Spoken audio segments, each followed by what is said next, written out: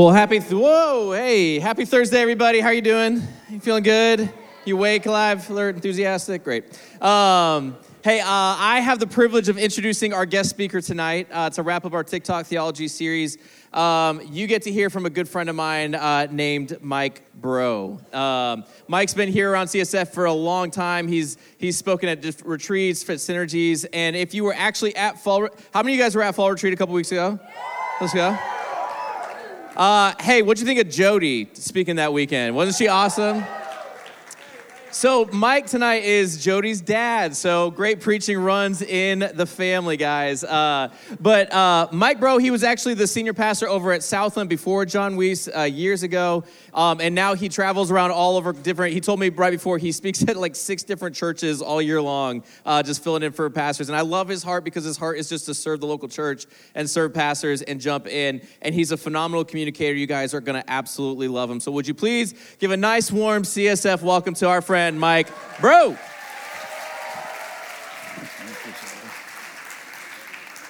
All right, what's up, everybody? Great to see you. Is this microphone? Did I turn it on? Good. All right, good, man. Great to see you guys.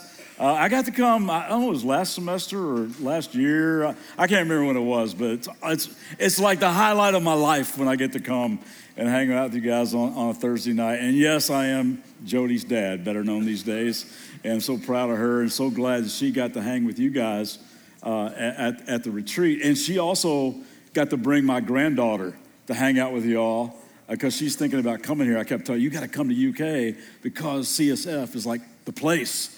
And so she came and hung out on the retreat too, so thanks for being kind to her. And I know she had a great time. And man, like I said, I've been coming to CSF for a long time. And whenever I get a chance to do it, I'm thrilled that I get to do it. We'll wrap up a little series that we've been talking about, these phrases that float around on social media that kind of start infiltrating our thinking and become kind of like normal thinking. And it doesn't matter if it's like your grandmother's Facebook or your mom's Instagram or Twitter or Snapchat or Be Real or TikTok. The trendy and popular advice out there is you do you. You heard that? Maybe even said it, right? Hey, you do you. And in regard to being true to how God wired you up, I absolutely agree.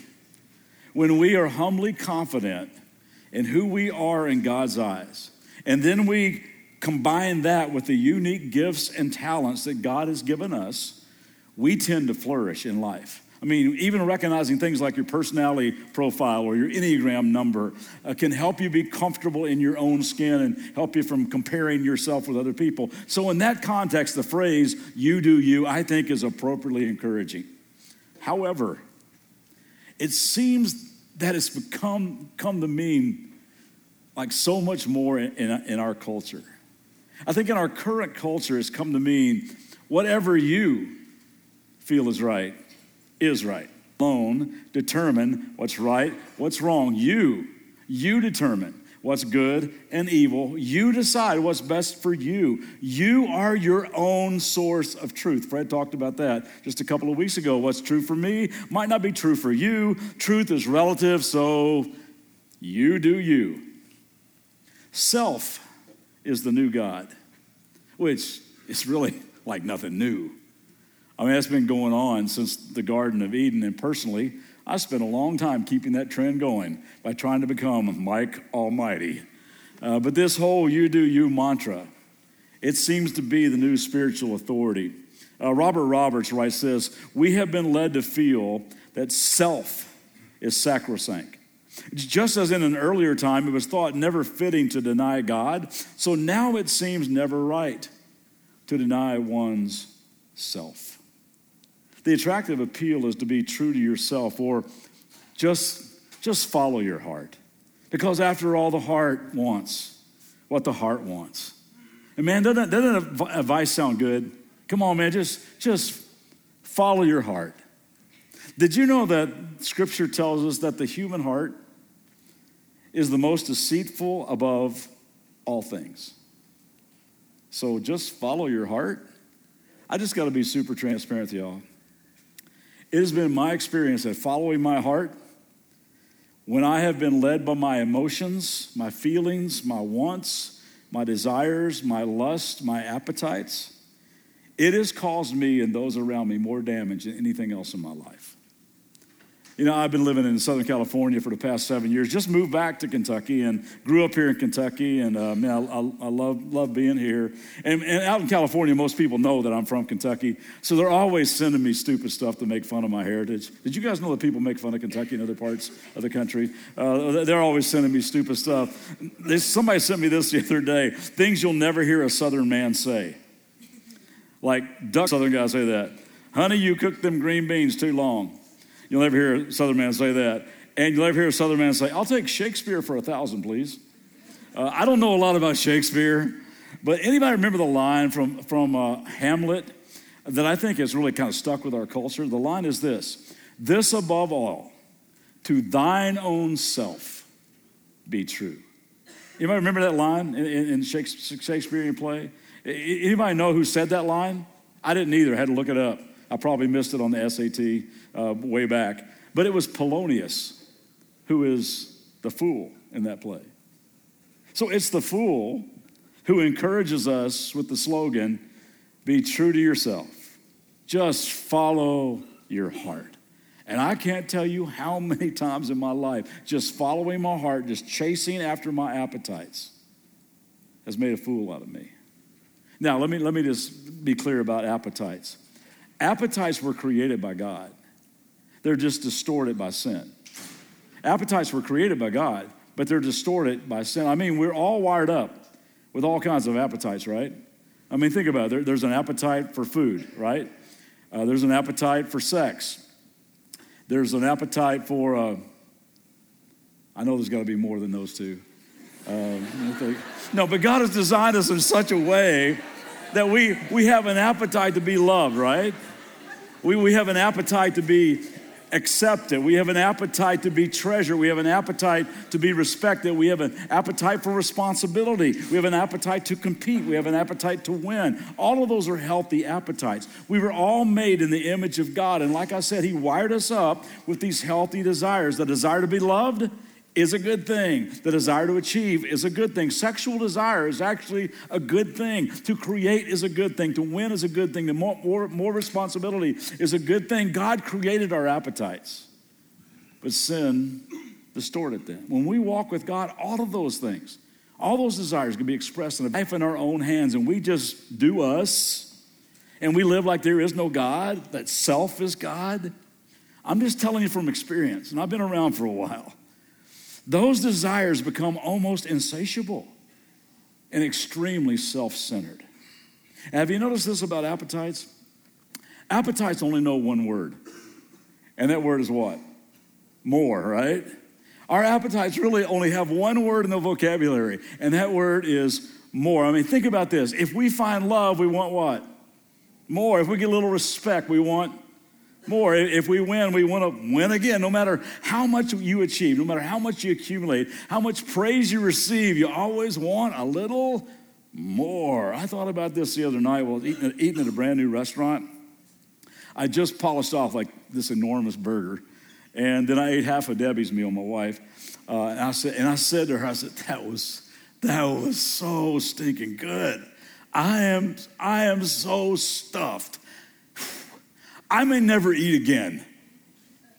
And then the server came by with that dessert tray. I said, can I interest anybody in the dessert? And I thought, well, I might have room for a little more, right? We always think there's room for a little more. And we live as if there is something out there that will finally make us go, now that's it. That's enough. But it doesn't exist. And have you experienced also that appetites always scream right now? Like they never say later. Your appetites and minds scream, come on, follow your heart right now. You got to move on this right now. You got to grab this now, feel this now, taste this now, drink this now, watch this now. You got to experience this right now. And our response to that, our ability or inability to manage those appetites in the moment, to say to yourself, you know what, I'm not going to let my appetites and feelings run my life, is the ball game. Your reaction to that voice will determine the direction of your life. So many families disintegrate because somebody couldn't control their appetite for more. They just followed their heart, let their feelings lead their life. When appetites lead the way and yourself is in the driver's seat and instant gratification is acting like as your life coach, you don't stand a chance. Now, there's a poignant illustration of all this in the scripture we read tonight. It's in Genesis chapter 25. If you got a Bible, you can turn to it. It's the first book of the Bible. We're going to put it on the screens as well. It's a story about two brothers. The older brother was a guy named Esau. You ever heard of this guy? Now, Esau was his dad's favorite. Esau was like a man's man, big, rugged dude, the kind of guy shaving in the fourth grade. You know that guy? You know the guy I'm talking about? Dressed in all camo. He loved to hunt and fish, had an outdoor face, had like biceps the size of my thighs. He drove a huge jacked up truck with a rifle rack in the back. You get the idea. That was Esau. The younger brother is a guy named Jacob. And Jacob was smart. He was intellectually savvy. He's articulate. He's cunning. He was his mom's favorite. Had an indoor face. Spent most of his time in the kitchen trying out recipes from Pinterest. That's Jacob. They were like polar opposite as brothers. Now the story revolves around this thing called a birthright. Now, that's a concept we're not really familiar with in our culture, but it was a very big deal way back in ancient Middle Eastern culture. The oldest son in the family was given by his father this thing called the birthright, which was not based on performance or anything else other than being the firstborn in the family. Anybody firstborn in the family here? Oldest child? Yep, a lot of you. Now, this was good news for you all. And only guys, sorry. There was a huge financial upside to having this birthright. Listen, when dad passed away and they read the will, the firstborn son would receive 3 times as much as the rest of the kids. He would get 2/3 and the rest would have to split all the leftovers. Anything he had done just by the birth order. Another thing that came along with this birthright was the authority that you were given over the rest of the family. And the whole family knew it. I mean, when dad passed away, now you were the man. You were in charge. You settled all family disputes. Whatever you say goes because you were the one in possession of the birthright. And there was one other thing. In ancient Middle Eastern culture, there was this belief that if you had the birthright, you, above everybody else in your family, had the blessing of God on your life. So this birthright had enormous privilege attached. Money, authority, and the blessing of God. It was a huge deal. So here's how the story goes. Genesis 25. Once, when Jacob was cooking some stew, Esau came in from the open country famished, and he said to Jacob, "Quick, let me have some of that red stew. I'm famished." Now Esau comes in from hunting, says, "Man, that smells good, little brother. I'm hungry. Give me a bowl of that stew." Now I didn't grow up with a brother, so I don't quite understand this dynamic like some of you. I mean, how many of you have an older brother or sister, younger brother and sister? You got them? Yeah? I got 2 boys, Derek and Drew, and my boys love each other. It's so cool to see them. They're like best buddies, and they have a great relationship. And we never had really any serious sibling rivalry going on in our house, but you could see this dynamic play out. Maybe you've witnessed it too, where the older brother or sibling doesn't need anything from the younger one. But the younger one's always wanting the older one's stuff. Anybody see that play out in their home growing up? And growing up, the little brother or the little sister is kind of like a pest, right? To the older ones. And Mom, they've been in my room again. Mom, they wore a sweatshirt again. Mom, they took my jeans. Did they borrow my car without asking? They are such a pest. Why don't we just sell them, right? Have you ever thought that? The little brother and the little sister's always wanting stuff from the older, but rarely does the older one need anything from the younger. But when he does, the smart little brother hits the pause button and says, whoa, wait a minute. You need something from me?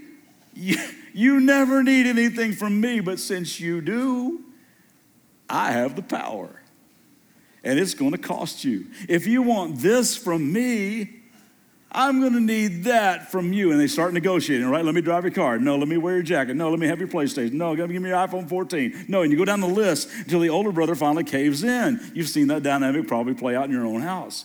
So little brother Jacob, knowing the impulsive nature of his big brother Esau and fully aware of the power of appetites, seizes the moment and says, okay, you want some stew?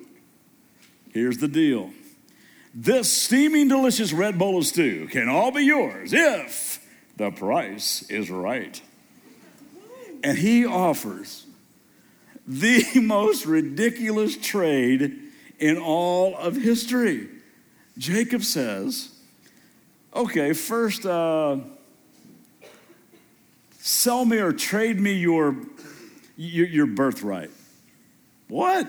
Not can I drive your car, not can we change bedrooms for a month, not can I have your laptop. I'm gonna need your birthright. Okay, so who in the world would give up everything they had simply because they were hungry in the moment? Who in the world would trade their entire future for something as temporary as a lousy bowl of stew? Who would throw away their marriage?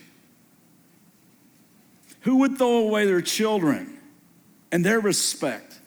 Who would throw away their reputation? Who would throw away their scholarship?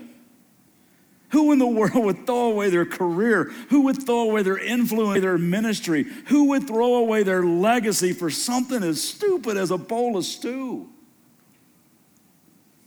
You would. If it's the right bowl of stew, I would. If it's the right bowl of stew, because I'm telling you guys, unrestrained appetites are powerful. And they're always screaming more. And they always scream, you got to have it right now, never later. And I'm telling you, just following your heart will lead you away from making a wise decision every single time.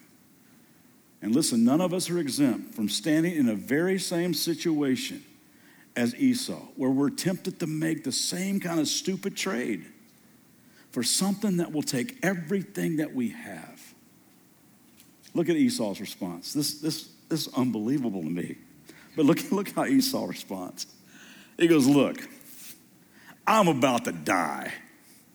What good is the birthright to me? You talk about living in the impulse of the moment. He gets all dramatic. You guys ever do this? He goes, look, I'm about to die, man. I'm about to die. We read that and think, dude, look, come on. You walked in the kitchen. You got shoulders the size of bowling balls. You're not about to die. Come on, your stomach might be growling. Your blood sugar may have taken a hit, but you're not about to die. Come on, man. You're exaggerating. He goes, no. Look, I'm about to die. What good? You see where he's going with it? Now, what good is the birthright to me? I mean, what good is the birthright to me if I die right now?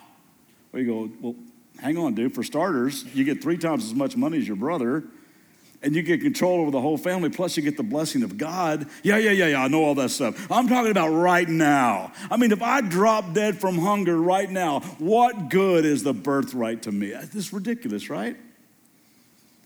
But it happens to all of us.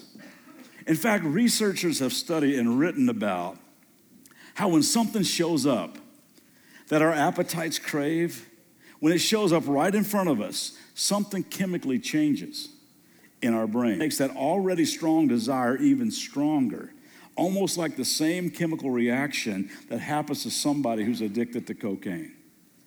In those moments, your brain blows something way out of proportion and makes it appear so much bigger, so much better, so much more attractive than it actually is. This applies to both positive and negative things, where you go, oh man, this roller coaster is going to be so horrible.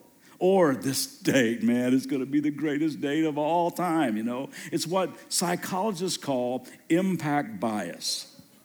It magnifies the desire to the point where it makes the things that we crave seem like the end-all answer for what's missing in our life.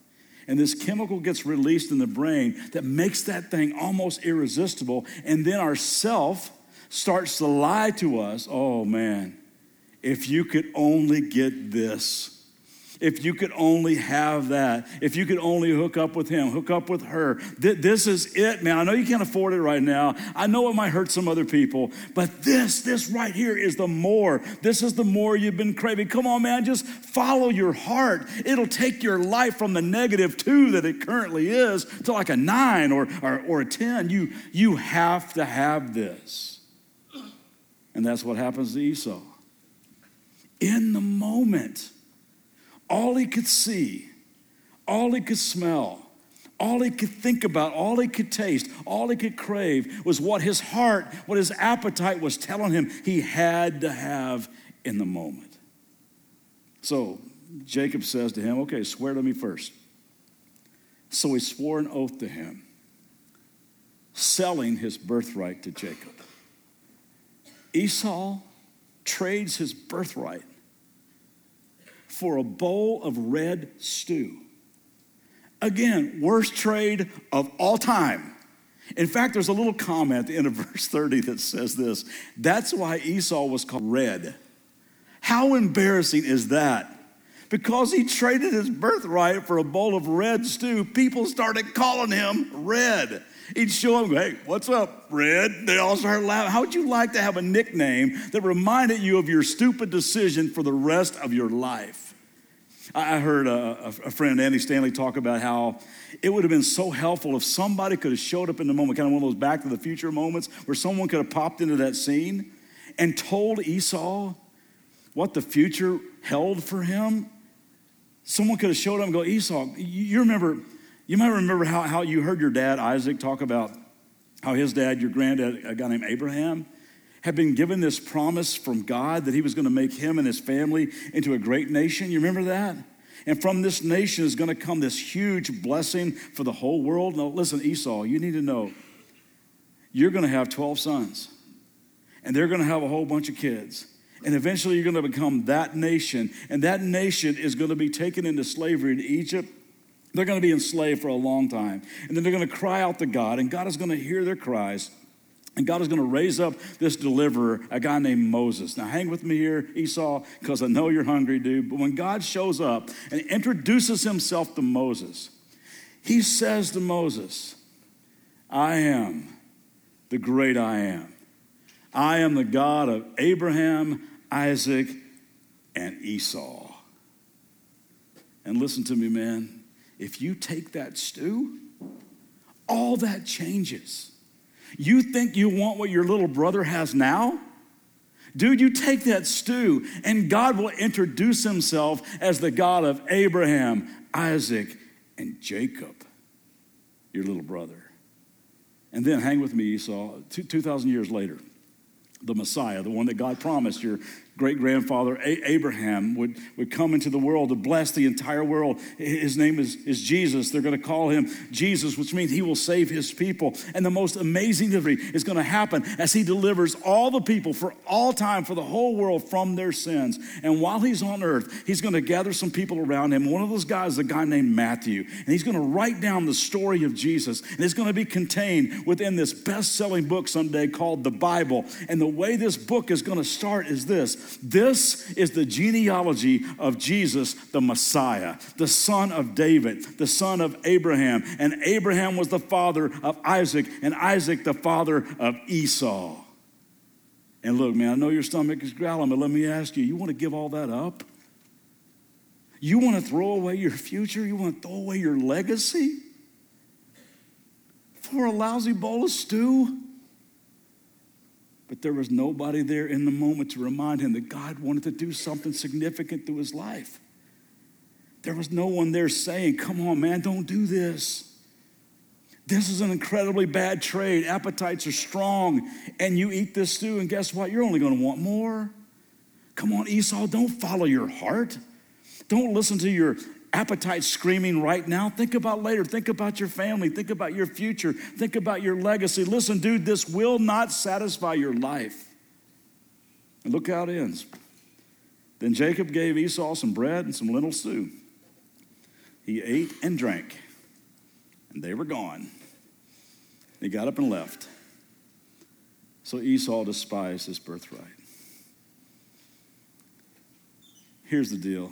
This tension will never go away. You guys are going to have to do battle with your appetites for the rest of your life. I see this all the time with young guys, especially in pornography. Again, that chemical gets released in the brain, and that desire becomes almost insatiable, and everything else blurs, and distorted thinking takes over, and they find themselves trading in the light of a real, authentic relationship for the darkness of some temporary fantasy or fixed gratification. And they stop seeing people as somebody of great worth who are made in the image of God, and they trade that in for a flickering image on some computer screen. And millions of guys and an increasing number of gals are trading love and freedom and sanity for a lousy bowl of stew. Here's what I'm learning. The only hope is to reframe those appetites of what God wants to do with your life. To right now in your life, to see the big picture, to know what you want your life to be, what you want your life to look like, what you want your legacy to be. I was, 25 when I sat down and drew that picture. I had 2 little kids at the time, third one on the way. And I thought, what I want my life to look like. Somebody encouraged me to sit down and write a mission statement and then draw that picture of what I wanted my life to look like. And I was 25 years old. That was, 93 years ago. So it feels like it. My knees feel like that. But I sat down, and my life mission statement I came up with, I just wrote down simply, I just want to look, love, and live like Jesus. That's what I wrote down. Now, I got a long way to go, but I'm telling you what, that's a great thing to pursue in your life. Just look, love, and live like Jesus. Then I wrote down paragraphs about what I wanted my life to look like. I wrote down a paragraph about being a great husband. I wrote down what I thought that looked like. I wrote down a paragraph what I felt like it looked like to be a great dad. I wrote down a paragraph what I felt like it looked to be a good friend, what it looked like to be a good leader, what it looked like to be physically fit. I wrote down like 6 or 7 different paragraphs, and I kind of like it drew a picture of me, of my life, of what I wanted my life to be like, how it would honor God, and I kind of took that picture. I would get in those moments in my life, and I had a bunch of those moments where I'd be at a crossroad of which direction I'm going to go. Am I going to follow my heart? I'm going to chase my appetites. I go, you know what? If I chase those appetites, it's going to screw up that picture. And I don't want to screw up that picture. I had to reframe those appetites and say, no, that's what I want my life to look like. And I'm not going to let those desires, those cravings take me away and wreck that picture and wreck my family. To know what you want your life to look like. To right now, write down your legacy way ahead of time. It's like hanging a picture on your heart. And you can look at that picture all through your life. So when your appetites start screaming, come on, more and now, more and now, more and now, you can say, you know what? I'm not willing to screw up that picture. I'm not willing to let you control my life. You are not going to make decisions for me. I'm sticking with God's plan. I know what I want my life to look like. And if I go with you, it's going to mess all that up. I am not going to cave in to instant gratification. I got one life coach. And he's the Holy Spirit that's in me. You guys see why it's so important to surrender to the loving leadership and authority of God? To let his wisdom lead your life instead of just following your heart? Because I'm telling you, in those moments, when our appetites are screaming at us, we need strength from beyond ourselves. We need some power from beyond ourselves to shut those appetites up. We need somebody that's bigger and better and stronger and wiser to guide us a different direction. That's why a guy named Paul that wrote a lot of the New Testament of the Bible wrote this in Galatians chapter 5. He says, so I say, let the Holy Spirit guide your life. Such a different philosophy than follow your heart, right? I say let the Holy Spirit guide your lives. Then you won't be doing what your sinful nature craves. Then you won't be jerked around by your appetites. When you invite him to come into your life in the moment, he will remind you, come on, play the YouTube video all the way out. See how this ends. He will prompt you in the moment, draw promises to show you a way of escape. He will prompt you to lean into a good friend for help and counsel, to call somebody, text somebody, to surround yourself with people that can speak truth into your life and help you with all the distorted thinking that's going on in your mind. He will bring up truth from Scripture that maybe you heard at a synergy and on a retreat, or maybe you're sitting around in a small group and you were doing a little Bible study. He will bring those Scriptures up inside your mind in those moments, telling you that you need to go this direction. He will help you in those moments reframe those appetites so they won't lead you away from becoming God's best version of you, so they don't lead you away from leaving the kind of legacy that you want to leave with your life. So I know you got a ton of schoolwork to do, but can I give you an assignment this week? Just write down at the top of a page. You do it on a laptop, or you can just sit down old school with a pen and write down. This is what I did when I was 25 years old. 10 years from now. 10 years from now, what do I want my life to look like? What kind of person I'm going to be? What I want my life to look like? Take some time to do this. Go, what I want my life to look like, and ask God to help you as you write this stuff down, and just say, what kind of person do I want to be known as 10 years from now? What would I want to see God do in my relationships 10 years from now? What would I want to see God do maybe in my marriage 10 years from now, in my kids 10 years from now? What do you want to see God do in your neighborhood, your community, your school, maybe your students that you'll end up teaching, the team that you might be leading or coaching? What do you want to see God do in your career, in your business, with your employees, with their families? How could you see God using you in the future in ministry in some way, serving other people? Just start writing it down. 10 years from now, this is what I want my life to look like. And in doing that, you are reframing those appetites in such a way that you are leaning into God for the deep satisfaction only He can become healthy desires, God-honoring desires that can support the picture that you drew. You got to ask God to help you define what a great life, what a better story looks like, and then hang that picture on the wall of your heart way ahead of time. And then daily you surrender to the leadership of God's Spirit, and you ask Him to help you restrain your appetites, because if you don't reframe and restrain, you're going to find yourself in the same spot as Esau.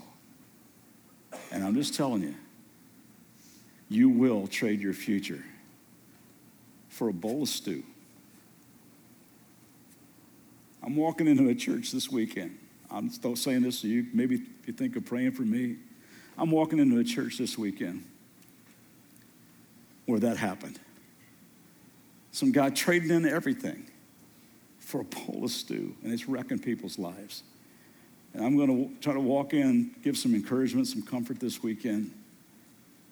But that's what it boils down to. So can I just pry and ask you, because I love you guys, what's your bowl of stew right now?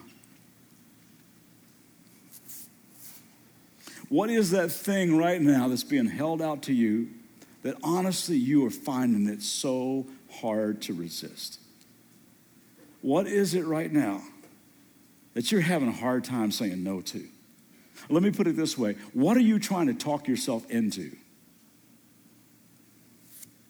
What kind of rationalizations are you coming up with so that you can make a feeble attempt to explain the reason why you're going to make this bad decision?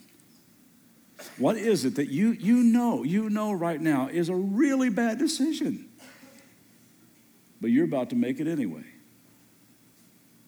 Whatever it is, it's your bowl of stew. And it looks good, and it smells great, and it promises something it can never deliver.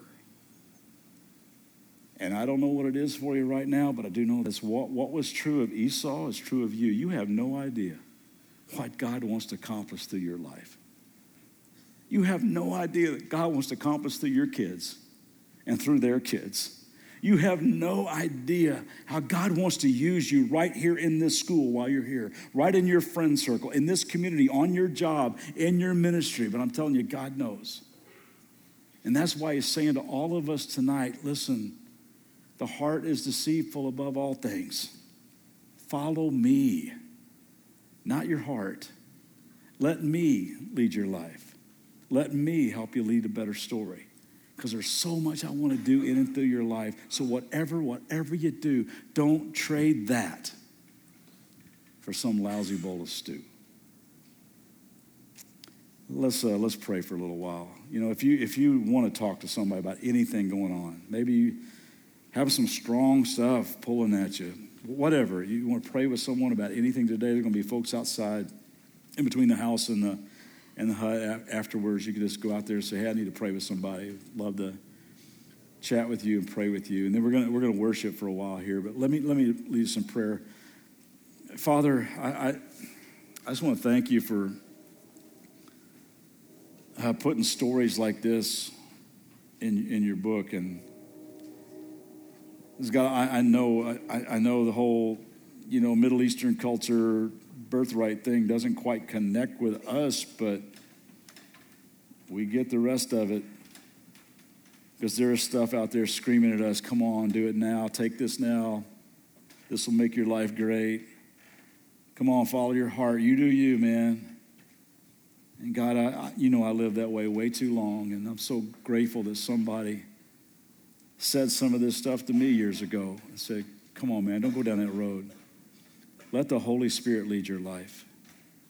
Then you won't be jerked around by your appetites.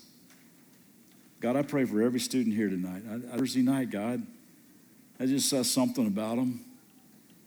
But even that, God, I know there's struggles that go on in their minds. I know there are battles that they fight with temptation, and I know there's all kinds of things being thrown at them. And God, I just pray that maybe you would give them the courage and the humility to sit down and just go, what I want my life to look like. God, help me. Paint me a picture so I can hang that on my heart. So when I'm at that crossroad and my appetites are screaming, come on, do this, I can go, no, I'm not going to screw that picture up. I want to leave a legacy, a God-honoring legacy with my life. So, Father, thank you so much for teaching us this stuff. And I pray that your Holy Spirit will remind us every day, all through the day, of what we talked about here today. And I pray all this in Jesus' name. Amen. Hey, guys, let's stand up together, and we're going to worship.